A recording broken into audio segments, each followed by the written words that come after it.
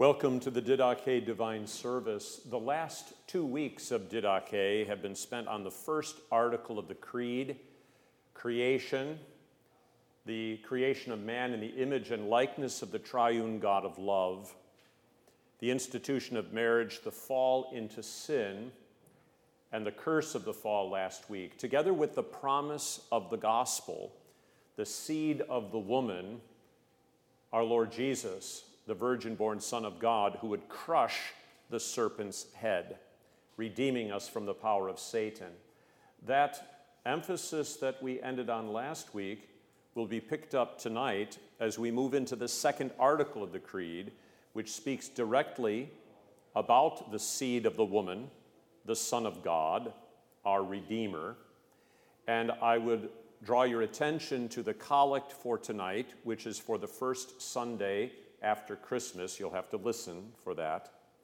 And the opening hymn, which speaks of that first promise of the gospel, of the seed of the woman crushing the serpent's head.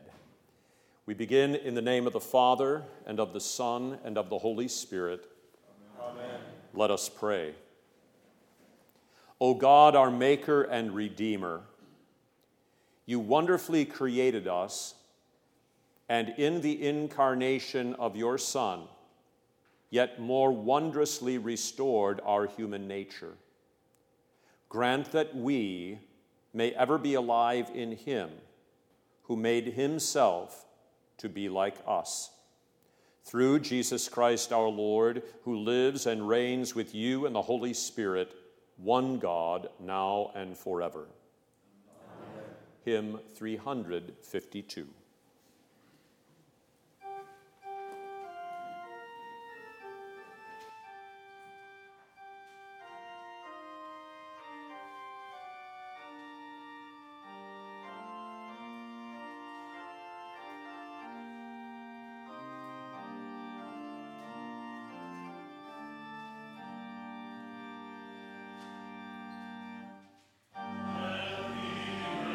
Now praise the Lord.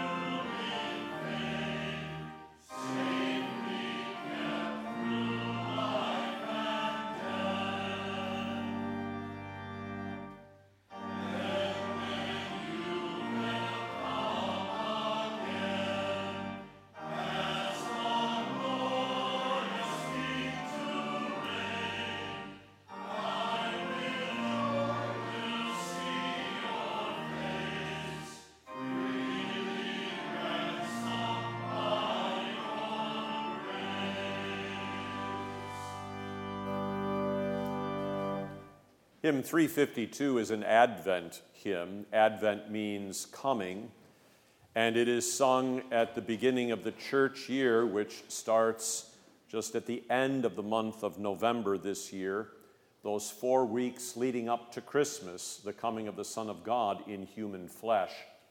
So Advent speaks of a yearning desire for the redemption from sin and from death and from Satan's power. One of the wonderful things about this Advent hymn is it picks up on themes from Old Testament prophecies, the hope and expectation of Israel. Jesus is the seed of Abraham, the patriarch, who was promised that in his seed all the nations of the earth would be blessed. He's the son of David, the king greater than David, who would shepherd his people Israel.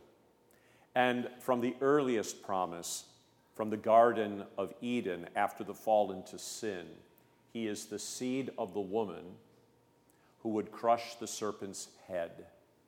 So we spoke of that last week, this riddle of the gospel, where speaking to the serpent, who is Satan, who had entered into the creation, I will put enmity between you, Satan, and the woman being Eve, the woman being the Virgin Mary, the woman being the bride of Christ, the church, enmity, strife, warfare. I will put enmity between you, Satan, and the woman, between your seed, Satan, all of the kingdom of unbelief marshaled against the Lord, and between her seed, the seed of the woman, he will bruise your head or crush your head, and you will bruise his heel. We talked last week about how it was always God's desire to be in communion with us.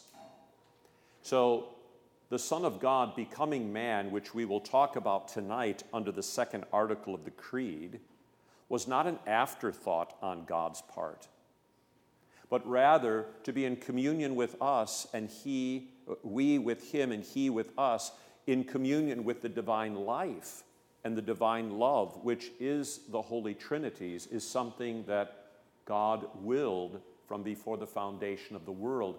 Adam's rebellion and the fall of mankind into sin does not deter God's will, but as God created in love, self-giving, sacrificial love, so we see the true nature of that love in the incarnation. That word means enfleshment of the Son of God.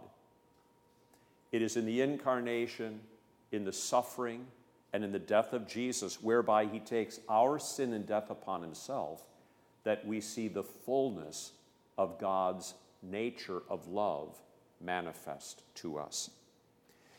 If you take your white sheet of paper that has the reading for tonight, we are unable to go to nativity readings from Mark because Mark begins with the ministry of John the Baptist that prepares the way for Jesus' public ministry, his baptism and his preaching.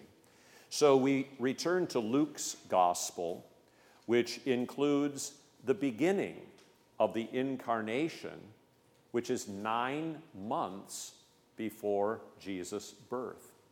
So in the church year, we celebrate Jesus' birth, what day? December 25th. 9 months before that is March 25th, when the church has celebrated the Annunciation, which is this reading, when the angel Gabriel announces to the Blessed Virgin Mary that she would be the mother of the Son of God. Before turning to the reading, I'd just like you to turn to the second page. We will recite this after our discussion of the reading, but Roman numeral 4, the Creed preaches the faith that saves us from our sin. The Creed shows us that God loves us and has done everything to save us from sin through Jesus Christ our Lord. Beneath that is the Creed itself. The first article, I believe in God the Father Almighty, maker of heaven and earth, God the Father. We will spend 4 sessions on God the Son, the second article. And those 4 sessions will revolve around what I have in the right-hand side of the page: Incarnation, which is tonight, enfleshment; crucifixion, whereby the Son of God makes atonement for our sin; resurrection and ascension, and then his second coming in judgment. So those will be the 4 themes of the 4 evenings on the second article of the Creed. Next week is not a Didache divine service, but the All Saints' Day service in celebration also of the faithful departed. So this is what to look forward to, and I will talk more about that when we get to Roman numeral 4 tonight. Turning back to the first page, Luke chapter 1, the Annunciation. Gabriel visits the Blessed Virgin Mary. Faith, which is trust and reliance upon Christ for salvation. Faith is created by the Word and the Spirit of God. In the Old Testament scriptures, the proclamation of God's Word through the prophets that was then written by prophets like Moses, Isaiah, Jeremiah, Habakkuk, and others. Those promises were what not only created faith, but inspired hope. So part of the reading tonight is spoken to the Virgin Mary and then to the Israelite Jewish faithful who had heard these promises and were longing for their fulfillment. So that Jesus, according to his human lineage, is the seed of the woman, the seed of Abraham, the son of David, from the tribe of Judah. All of these pieces fit together for the Jewish believer in the Old Testament church to give him or her confidence that this Jesus is the Christ, the promised Messiah and the deliverer, the Redeemer from sin, death, and hell. So out of faith is then created what we call hope. Hope that's not wishful thinking, but hope which is confidence in what is to come. So for us, after Jesus' birth and after his death and resurrection, we have faith in him and then hope, confidence in our own resurrection when Christ comes again in glory. So the details of tonight's reading, and it's not a long reading, but it's compact with wonderful connections to the Old Testament, are to ground faith in the certainty of God's promises, which then give way to the confidence and blessed hope of salvation in the Son of God who became man. All right. Luke chapter 1, 26 through 38. The angel Gabriel had already visited Zechariah, the priest, the husband of Elizabeth, who was the cousin of Mary, and had visited Zechariah when he was in the temple, officiating at the evening sacrifice, confessing his sins, leading that confession of sins for the congregation, praying for forgiveness and Messiah to come. Zechariah doubted the angel's message. He was struck mute. Now the reading tonight begins. Gabriel is going to the Virgin Mary. It is the 6th month of Elizabeth's pregnancy. So she has 3 more months before John is born. That's where the narrative begins. Now in the 6th month of Elizabeth's pregnancy, the angel Gabriel was sent by God to a city of Galilee named Nazareth, to a virgin betrothed to a man whose name was Joseph of the house of David. The virgin's name was Mary. And having come in, the angel said to her, "Rejoice, highly favored one, the Lord is with you." Blessed are you among women.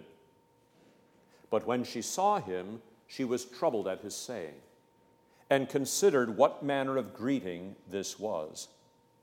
Then the angel said to her, Do not be afraid, Mary, for you have found favor with God. And behold, you will conceive in your womb and bring forth a son, and shall call his name Jesus.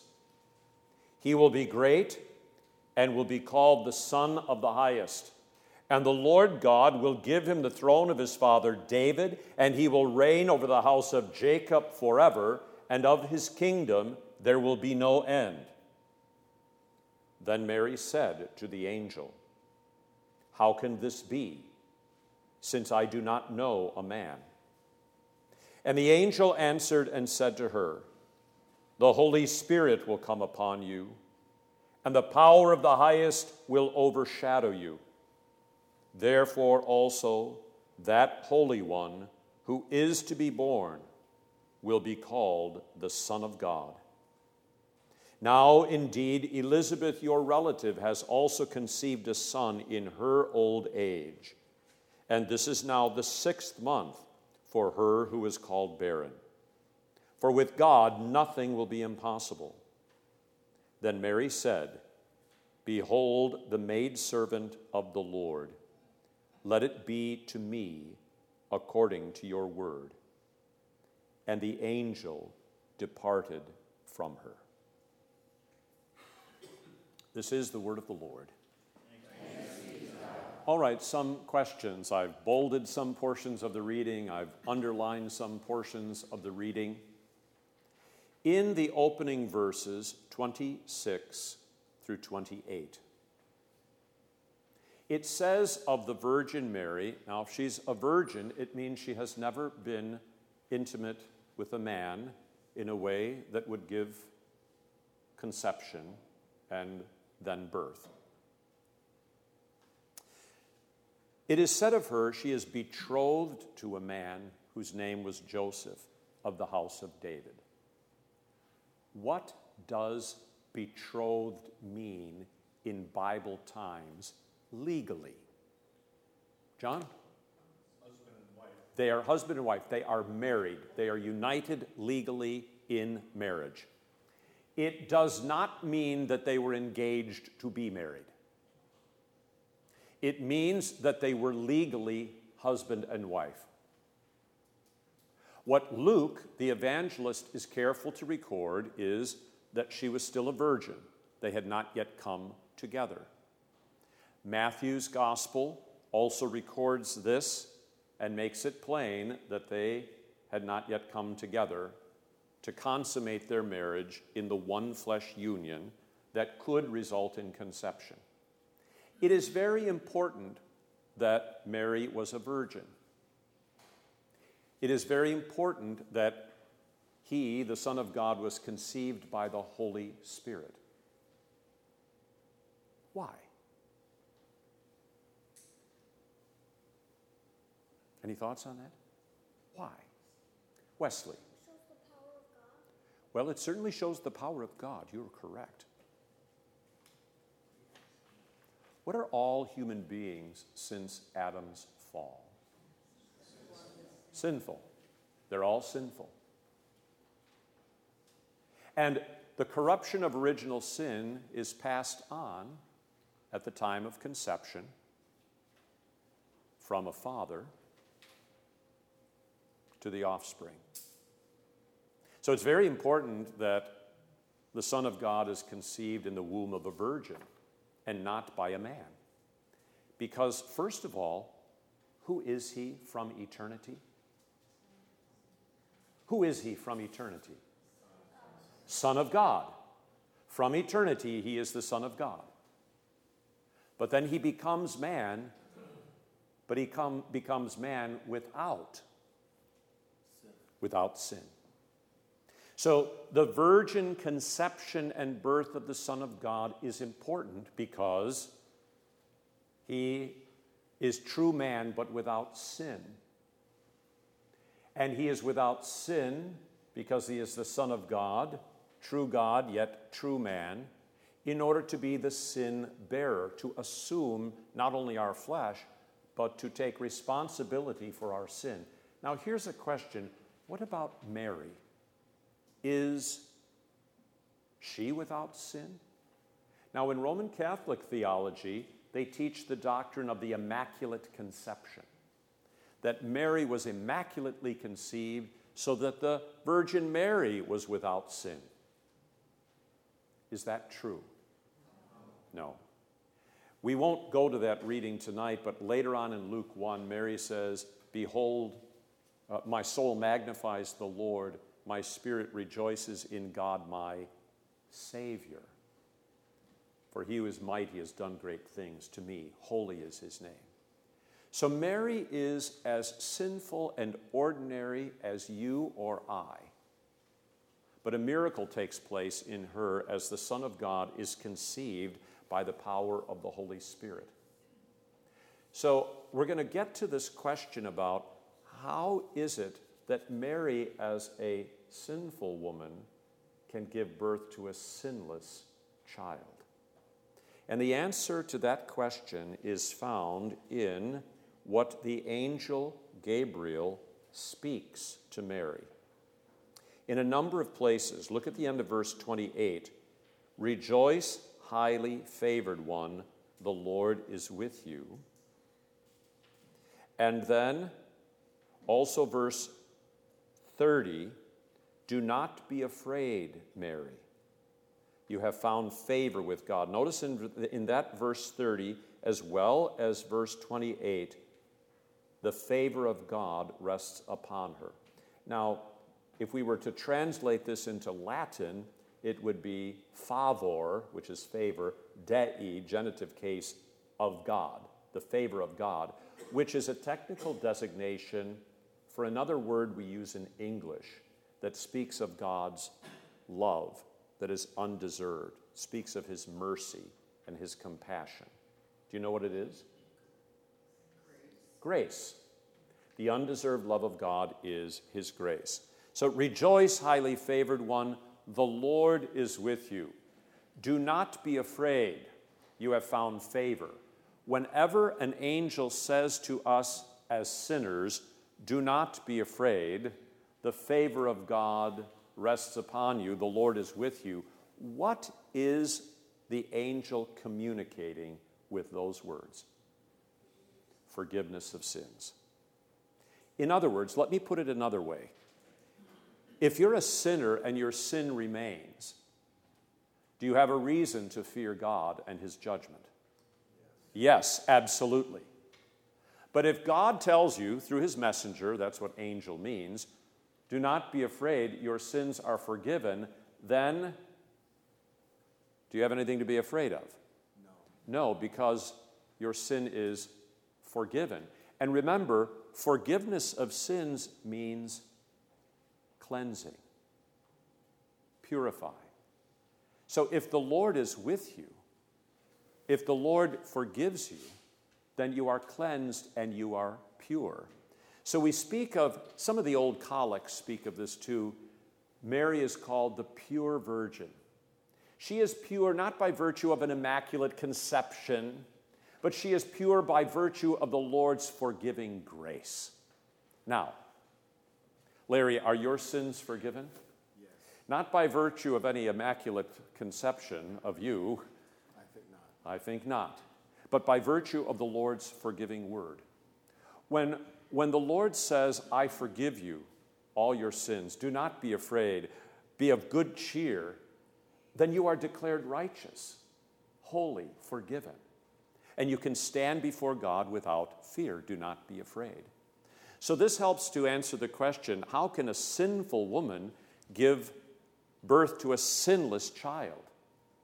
Well, if that sinful woman is declared righteous and forgiven all her sin, if the grace of God rests upon her, and if that child is conceived by a miracle of the Holy Spirit, then such a child is fully human, yet without sin. Is there anyone else who was ever fully human, yet without sin? Adam, prior to his fall, Adam and Eve prior to the fall, Adam and Eve created from his side, they were without sin. So that adage to err is human is not exactly correct. To be truly human is to be what Jesus was in his conception and birth. Truly a man, and yet absolutely pure. Human flesh and blood, just like yours and mine, yet without the stain and corruption and vileness of original sin. Why? That he might be the sin bearer. Remember last week I asked you about the power of Satan. What is the power of Satan that Christ has come to redeem us from? Well, it was God's own word. The day you eat, you will die. So it is as if Satan was giddy. If they will eat of the tree of the knowledge of good and evil, they must die. He knew better than Adam and Eve that God is no liar. And so the Son of God, it is as if he were saying, yes, man must die. The day you eat of it, you will die. I become man, and I die man's death. And that's how he crushes the serpent's power, his headship, and redeems us from the power of the evil one. So there's no condemnation for those who are in Christ Jesus, who by his incarnation, suffering and death, has taken our sin and the power of Satan he has redeemed us from. All right. So that's very important. This is why we confess in the Creed, conceived by the Holy Spirit and born of the Virgin Mary. And notice how the angel Gabriel then verifies, proclaims the holiness, the sinlessness of the Son of God in human flesh by the words that he says to Mary. Do not be afraid, this is verse 30 and follow. Behold, you will conceive in your womb and bring forth a son, and shall call his name Jesus. Now the name Jesus, it's his proper name. It's the name that Mary and Joseph would give him at his circumcision, but it's the name that God the Father designated for him at the time of his conception because it means something. Yeshua in the Old Testament, Jesus in the New Testament, Jesus, it means he is the Lord, Yahweh, and it means he is salvation. The Lord is salvation. That's why his name is Jesus. In Matthew's gospel, when he is wondering what to do, his wife is pregnant, he knows he's not the father. The angel of the Lord appears to him in a dream and says, do not be afraid to take to you Mary, your wife. That which is conceived in her is of the Holy Spirit. You will call his name Jesus. Why? For he will save his people from their sins. So you will conceive in your womb and bring forth a son, and shall call his name Jesus. He will be great and will be called the Son of the Highest. So who is that a reference to? He's the Son of the Highest, God the Father. So you have God the Son. He will be great. He'll be called Son of the Highest, God the Father. The Lord God, God the Father, will give him the throne of his father David. So according to verse 32, it appears as if he has two fathers, doesn't it? God the Father and David, because he is of the human lineage of David, the king from the tribe of Judah. He will reign over the house of Jacob, which is Israel, forever, and of his kingdom there will be no end, so it is an eternal kingdom. Now, one of the things that's emphasized by the evangelist St. Luke here, which is also captured in the catechism that we'll see in a moment, is that Jesus is both Son of God, true God, begotten of the Father from eternity, and also true man, born of the Virgin Mary, and according to his human ancestry, since Mary and Joseph are legally bound together, and since Joseph is from the house of David and the tribe of Judah, Jesus is legally Joseph's son and legally part of the lineage of Messiah. In other words, the anointed one who is to be king. This goes back to what I said at the very beginning before we started the reading, how the expectation he's going to be an Israelite. Well, there's 12 tribes of Israel. He's going to be from the tribe of Judah. That's the tribe out of which Messiah came. That's the tribe out of which King David came. He will be of the household of David, the lineage of David. And Christ in the Greek, Christos, or Messiah in the Hebrew, both mean anointed one, which is what happened to kings. That's how they were invested with their authority. So at Jesus' baptism, he is anointed by the Spirit there and designated publicly as Messiah, King, as well as we will see later when we talk about baptism, the Lamb of God who takes away the sin of the world. So all of these things work together. Mary is also from the house of David. Later in Luke chapter 3, the lineage of Jesus is traced through Mary. In Matthew's gospel, it's traced through Joseph. So both legally and, if you will, biologically, Jesus, according to his human lineage, is a descendant of David. You see how important these things are to God. And they're important to God to reinforce and to be the foundation for faith in each one of us as we see Jesus as the fulfillment of the Scriptures. Now, Mary, in her question in verse 34, puts the angel Gabriel to the test. So if an angel or someone who claims to be an angel ever comes to you, put them to the test on the basis of the Scriptures, God's Word, or the small catechism, which is a faithful exposition of God's Word. If they agree with the Scriptures and the catechism, it's an angel, or it's a faithful witness. If not, it's a false witness. So Mary says, how can this be? How can I conceive and have a child? I do not know a man, which means she has not had intimate physical relationships with a man that would lead to conception. And the angel answered and said to her, the Holy Spirit will come upon you. There's the third person of the Holy Trinity. Now, I'd like you to think about the creed. First article, God the Father. Second article, God the Son. Third article, God the Holy Spirit. Notice how all three persons of the Trinity are named in verse 35. We are baptized in the name of the Father and of the Son and of the Holy Spirit. It is a miracle of new life imparted to us. It's parallel to how, by a gracious act of God, the Holy Trinity, the Son of God was conceived in the womb of Mary. So there's a parallel there. The Holy Spirit will come upon you, third person of the Holy Trinity, the power of the highest. So the Holy Spirit is the power of God the Father by which Jesus is conceived. Therefore also that Holy One who is to be born will be called Son of God, second person. So in that verse 35, all three persons of the Holy Trinity are specifically named.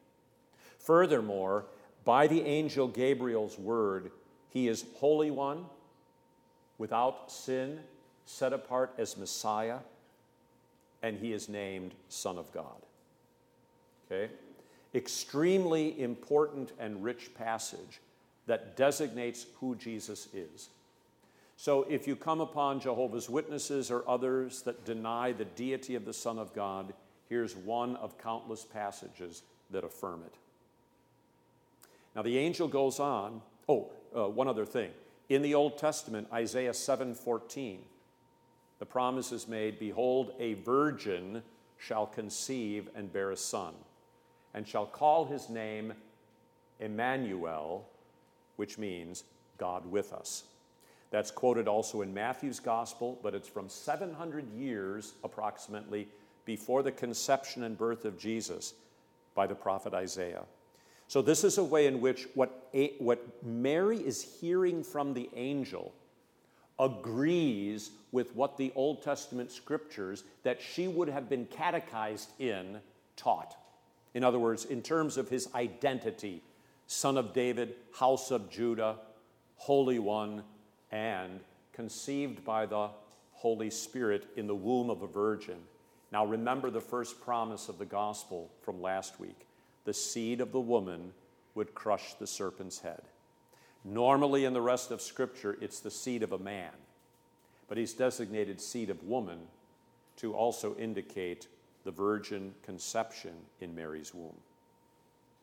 All right, to further underscore this then, indeed, Elizabeth, your relative, has also conceived a son in her old age.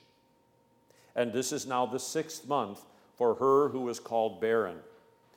For with God nothing will be impossible, not the conception and birth of a child to a woman who had been barren, nor the conception of a virgin by the power of the Spirit. With God nothing will be impossible. Then Mary said, Behold, the maidservant of the Lord, referring to herself, let it be to me according to your word, which is essentially to say, Amen, Amen. And the angel departed from her. So I've got some bullet points here that highlight by summary the theology of the event of the incarnation of the Son of God 9 months before his birth. First bullet, the Son of God became man to bear our sin and suffer our punishment and death, to redeem us from the slavery to sin, death, and the power of Satan into which Adam had sold himself and all of his offspring. Dominion had been given over the whole creation to Adam. He squanders it and sells the creation and himself into bondage to sin and Satan's power. The Son of God becomes the second Adam, to be and to do for us what Adam failed to be and to do. Third bullet, Jesus was the legal descendant of King David because Mary was betrothed or married to Joseph, the descendant of David. Fourth bullet, Jesus was the biological descendant of King David because Mary's lineage also traces back to King David and the tribe of Judah. Fifth bullet, the favor of the Lord is God's grace, his undeserved love and mercy for sinners. The sixth bullet, Mary was a sinner who was cleansed and declared righteous by the forgiving word of God's grace, which she received by faith. Seventh, the word of grace coming to Mary, by which she is justified, parallels the word of grace that calls us to faith in Jesus and justifies us. I can't emphasize that enough. Is Mary blessed by God? Absolutely, but so are you. Mary was a sinner blessed by God to hear the forgiving word of God, which declared her righteous, and by which then the Son of God was conceived in her womb. At Christmas time, we often sing O Little Town of Bethlehem, and we talk about him being born in us. And that's by the forgiving word of God's grace that enters into our ear as it entered into Mary's ear. And he is, as it were, conceived in our hearts by the word and spirit of God through faith, even as the Son of God was conceived in Mary's womb. All right, the eighth point, the Son of God is conceived by the Holy Spirit in Mary's womb so that he is truly man, yet without sin, to be the bearer of our sin and to reconcile us to God the Father. And the final bullet on the second page, in the incarnation, the enfleshment, Jesus, the Son of God, shares fully in our humanity. All the sin, sickness, infirmity, and death of humanity, he takes upon himself. All of his righteousness, forgiveness, goodness, and life becomes ours in him.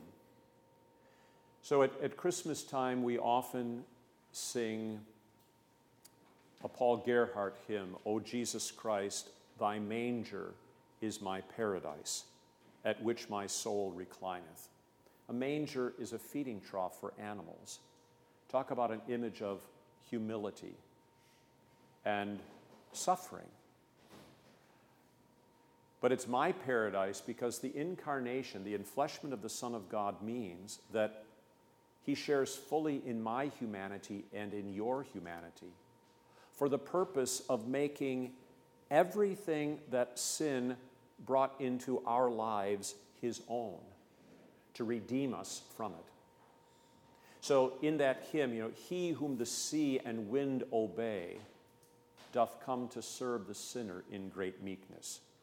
For God's own child in mercy mild joins thee to him. How greatly God must love thee.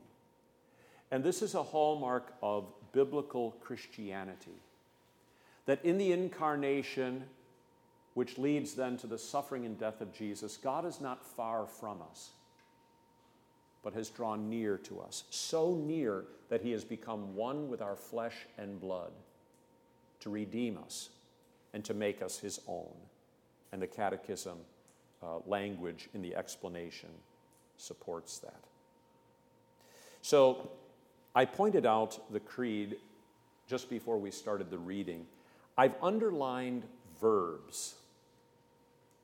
And I want you to see that when we're talking about the creed, like in the first article, I believe in God the Father Almighty. He's the maker of heaven and earth, creator. That's what he does. Okay? Under the second article, we believe in all of these things that Jesus is and all of the things that Jesus did. So notice, he was conceived by the Holy Spirit, born of the Virgin Mary. That's the incarnation that we talked about tonight. He suffered under Pontius Pilate, was crucified, died, buried, descended into hell. There's the crucifixion that we'll talk about in 2 weeks from tonight. And then he rose, he ascended, he sits at the right hand of God the Father. That's a position of authority. There's the resurrection and ascension. And then finally, he will come again. That's the future hope for those of us who have faith in Christ for salvation.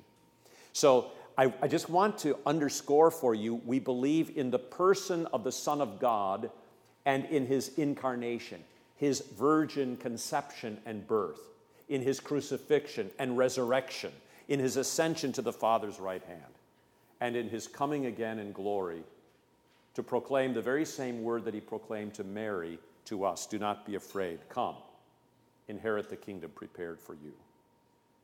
So that moves us into the explanation to the second article from the Catechism. And let's recite it together, and then I want to draw your attention to just a couple of things. What does this mean? I believe that Jesus Christ, true God, begotten of the Father from eternity, and also true man, born of the Virgin Mary, is my Lord, who has redeemed me, a lost and condemned person, purchased and won me from all sins, from death, and from the power of the devil, not with gold or silver, but with his holy, precious blood, and with his innocent suffering and death, that I may be his own, and live under him in his kingdom, and serve him in everlasting righteousness, innocence, and blessedness, just as he is risen from the dead, lives and reigns to all eternity. This is most certainly true. Now, the power and impact of that explanation hopefully becomes more and more vivid for you as we talk tonight about the incarnation and the next Didache section upon the crucifixion, his atonement, his resurrection and ascension, and his second coming. But I underline for you what might be called an abridged version of the explanation that gets at the heart of it. Look at the underlined portions. I believe that Jesus Christ is my Lord. Now, he's true God, begotten of the Father from eternity. He's true man, born of the Virgin Mary, but he is my Lord.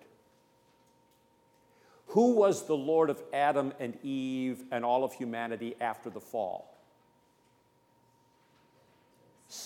After the fall, who was their Lord? Satan was their Lord. But he's redeemed us that he might now reclaim us, and he would be our Lord. Satan is an evil taskmaster. Jesus is my Lord, which means he's my Savior from sin. In him I have freedom, forgiveness, life, salvation. See, that's the point that is being made here. We were in bondage to sin. We were in bondage to death. We were enslaved to the evil one whose power condemned us because of our sin. But Christ has redeemed us, bought us back. See, we belonged to him at creation. Adam sold us over to him.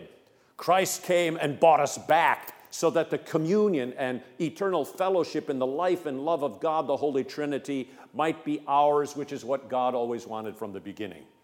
Okay? So he's redeemed me. I believe that Jesus Christ is my Lord, who has redeemed me with his holy, precious blood, with his innocent suffering and death.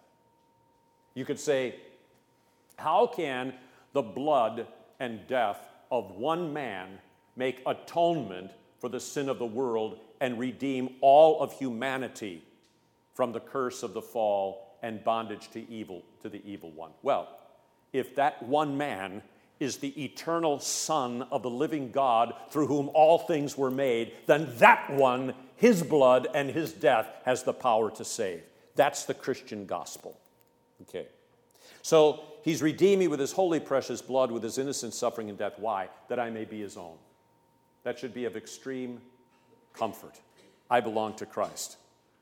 So another Christmas hymn of Luther's, what harm can sin and death then do? The true God now abides with you. Let hell and Satan rage and chafe. Christ is your brother.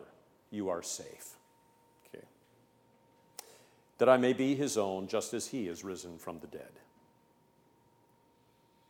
So I believe that Jesus Christ is my Lord, who has redeemed me with his holy, precious blood, with his innocent suffering and death, that I may be his own, just as he is risen from the dead. All right. Any questions on tonight's lesson? The text or the catechism?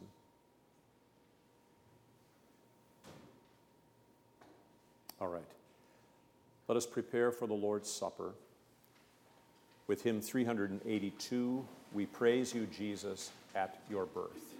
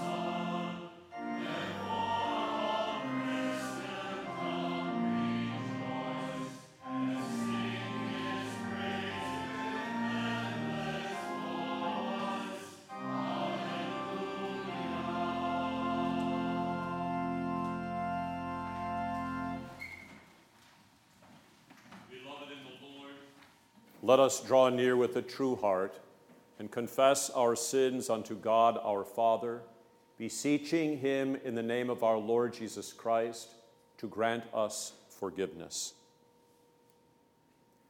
Our help is in the name of the Lord. Who made heaven and earth. I said, I will confess my transgressions unto the Lord. And you forgave the iniquity of my sin. O Almighty God, merciful Father, I, a poor miserable sinner, confess unto you all my sins and iniquities, with which I have ever offended you, and justly deserve your temporal and eternal punishment. But I am heartily sorry for them, and sincerely repent of them, and I pray you of your boundless mercy, and for the sake of the holy, innocent, bitter sufferings and death of your beloved Son, Jesus Christ, to be gracious and merciful to me, a poor sinful being. Upon this, your confession, I, by virtue of my office as a called and ordained servant of the Word, announce the grace of God unto all of you, and in the stead and by the command of my Lord Jesus Christ, I forgive you all your sins, in the name of the Father, and of the Son, and of the Holy Spirit. Amen. Let us pray.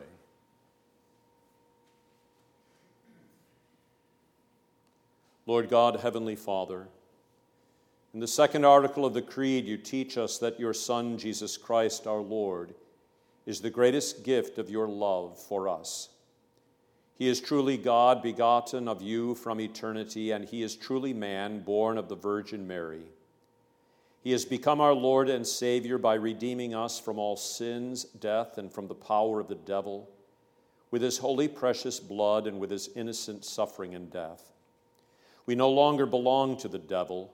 Sin and death have no power over us. Jesus did all this that we might be his own, and that we might live under him in his kingdom in the protection and safety of his everlasting righteousness, innocence, and blessedness for all eternity. For all that Jesus has done for us, we give you thanks and praise. Forgive us for trusting in any work of our own for salvation.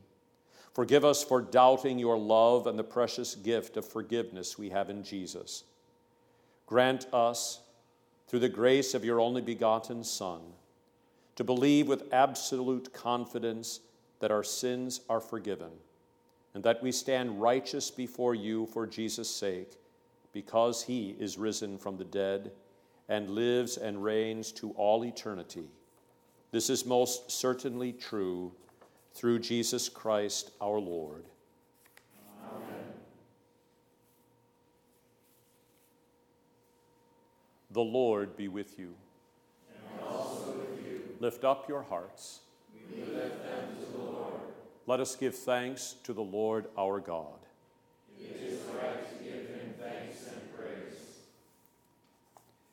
It is truly good, right, and salutary that we should at all times and in all places give thanks to you, Holy Lord, Almighty Father, everlasting God, through Jesus Christ our Lord. For in the mystery of the Word made flesh, you have given us a new revelation of your glory, that seeing you in the person of your Son, we may know and love those things which are not seen. Therefore, with angels and archangels, and with all the company of heaven, we laud and magnify your glorious name, evermore praising you and saying, Holy, holy, holy, Lord God of Sabaoth. Heaven and earth are full of thy glory. Hosanna, Hosanna, Hosanna in the highest. Blessed is he that cometh in the name of the Lord. Hosanna, Hosanna, Hosanna in the highest.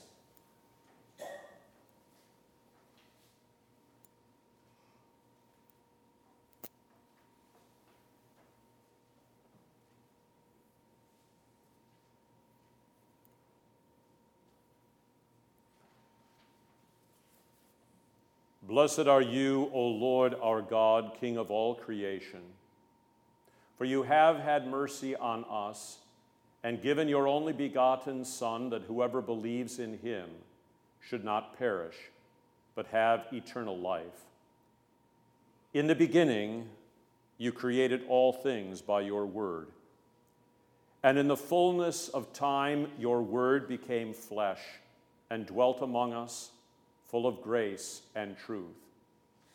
Let your word made flesh dwell richly among us, that faithfully eating his body and drinking his blood, we may receive the fullness of your grace and truth in Christ Jesus our Lord. Hear us as we pray in his name and as he has taught us. Our Father, who art in heaven, hallowed be thy name. Thy kingdom come, thy will be done, on earth as it is in heaven. Give us this day our daily bread, and forgive us our trespasses, as we forgive those who trespass against us.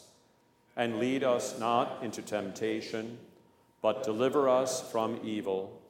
For thine is the kingdom, and the power, and the glory, forever and ever. Amen.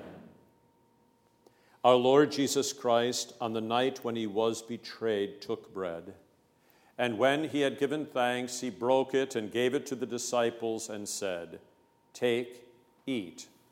This is my body, which is given for you. This do in remembrance of me." In the same way also, he took the cup after supper, and when he had given thanks, he gave it to them, saying, "Drink of it, all of you. This cup is the New Testament in my blood, which is shed for you for the forgiveness of sins. This do as often as you drink it in remembrance of me."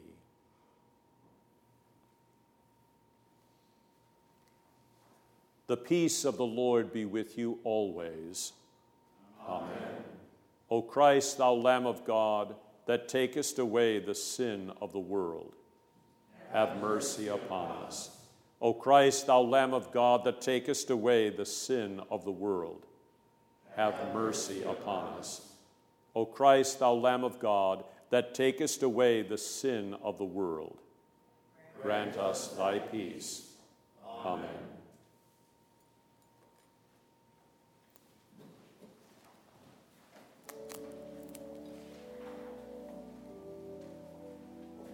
The body of Christ given for you.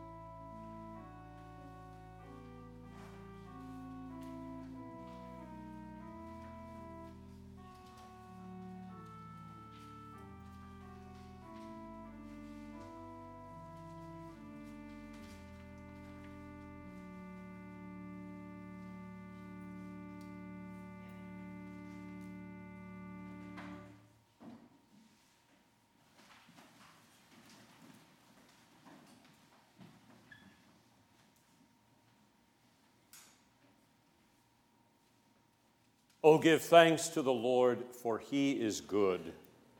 And his mercy endures forever. O God the Father, the fountain and source of all goodness, who in loving kindness sent your only begotten Son into the flesh, we thank you that for his sake you have given us pardon and peace in this sacrament. And we ask you not to forsake your children, but always to rule our hearts and minds by your Holy Spirit, that we may be enabled constantly to serve you. Through Jesus Christ, your Son, our Lord, who lives and reigns with you in the Holy Spirit, one God, now and forever. Amen. Let us bless the Lord. Thanks be to God. The Lord bless you and keep you. The Lord make his face shine upon you and be gracious unto you. The Lord lift up his countenance upon you and give you peace.